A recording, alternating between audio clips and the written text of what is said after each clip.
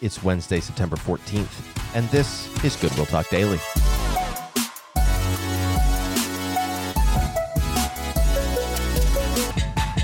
Welcome back to Goodwill Talk Daily, everybody. I am excited today because today we start our class in the book of Revelation. It's called End in Mind, Peace of Mind, and we are very excited about teaching this class, kind of a deep dive into the book of Revelation. It's going to take us quite a few weeks to get through it, but Pastor Tim and I are going to be team teaching this over the next, about 10 weeks or so.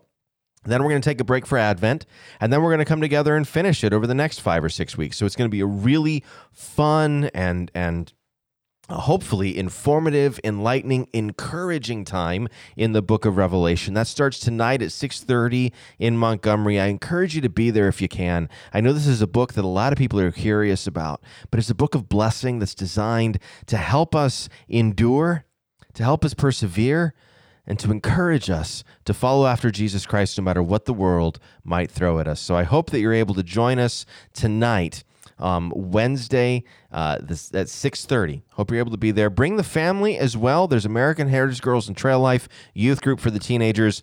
Bring the whole family. Enjoy what the Lord is providing for us here tonight. I hope to see you in Montgomery for that class.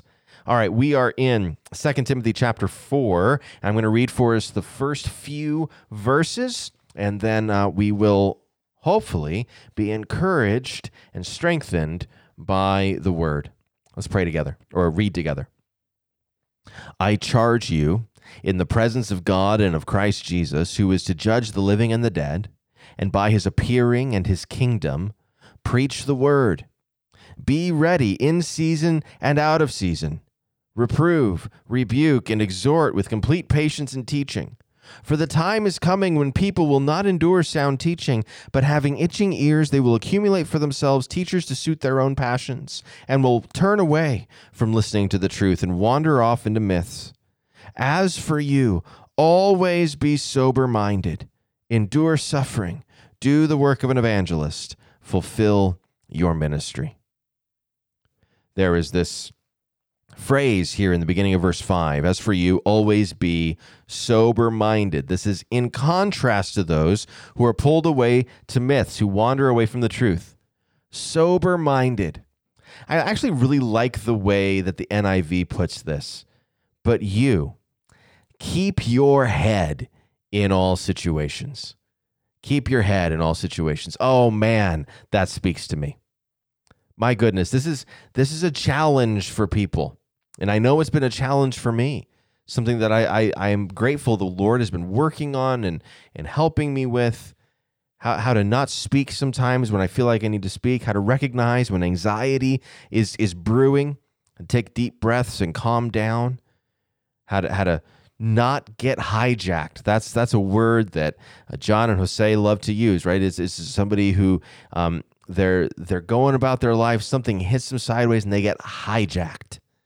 They lose control of their emotions, they lose control of their minds, and they just spin off into pain, into hardship, into suffering, into controversy, into things that are self-inflicted because they can't control what happens. There was a situation that happened, and they lose their heads. It's important for Timothy, as a leader in the church of Ephesus, to keep his head, to keep his cool.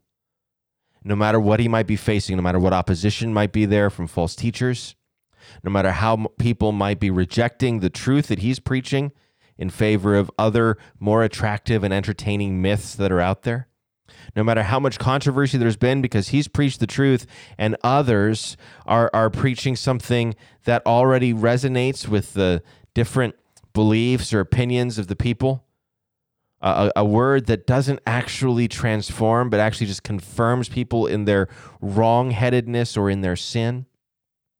Paul is telling Timothy, keep your head in all situations. Be sober-minded. I read a book the other day. It's a short book. It's called Address Unknown. It was written in 1938 by a woman in Portland, Oregon. And she wrote this little book, and it's a novel, but it's a novel that's written in the form of letters between two friends. they're both Germans. They've moved from Germany to the United States, the San Francisco area, and they have a shop where they sell paintings. And one of the friends, he procures the paintings. The other friend, he sells them. And they've been close for a long time, but finally the one who procures the paintings moves back to Germany in 1932. And our novel is a series of letters between these two men. The man who remains in San Francisco, he's Jewish. The man who's moved back to Germany, he is not, but they're close. And what you see throughout this book is this man who loved his friend in San Francisco, who'd only moved back to Germany because it was better for business and better for his family. He slowly becomes radicalized. You see it in the letters that he writes. Atrocities that he initially sees as wrong, he now starts making excuses for, until finally, this man who loved his Jewish friends in America became a Hitler-supporting Nazi sympathizer. Actually, not a Nazi sympathizer, a member of the Nazi Party. It's a devastating little read, but it demonstrates how anybody can lose their head. Now, that was a horrifying time in Germany, of course, and many were led astray by Adolf Hitler. But it's an example of how important it is that we remain rooted in the truth.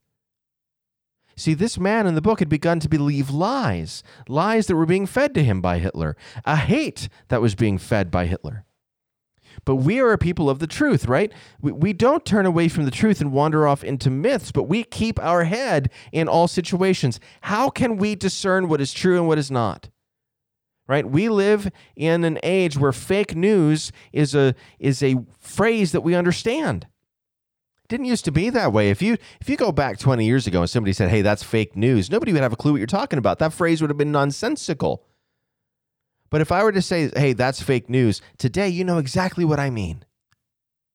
We live in a world where we no longer trust what we hear in newspapers or on TV. We no longer trust what we hear from other Christian leaders. We certainly can't trust what's in social media. Most tragically, we no longer trust our own pastors, our own family members, our own friends, our own churches. We no longer believe the truth. We've been pulled away. We've been told we can no longer trust. The antidote to this is the scriptures.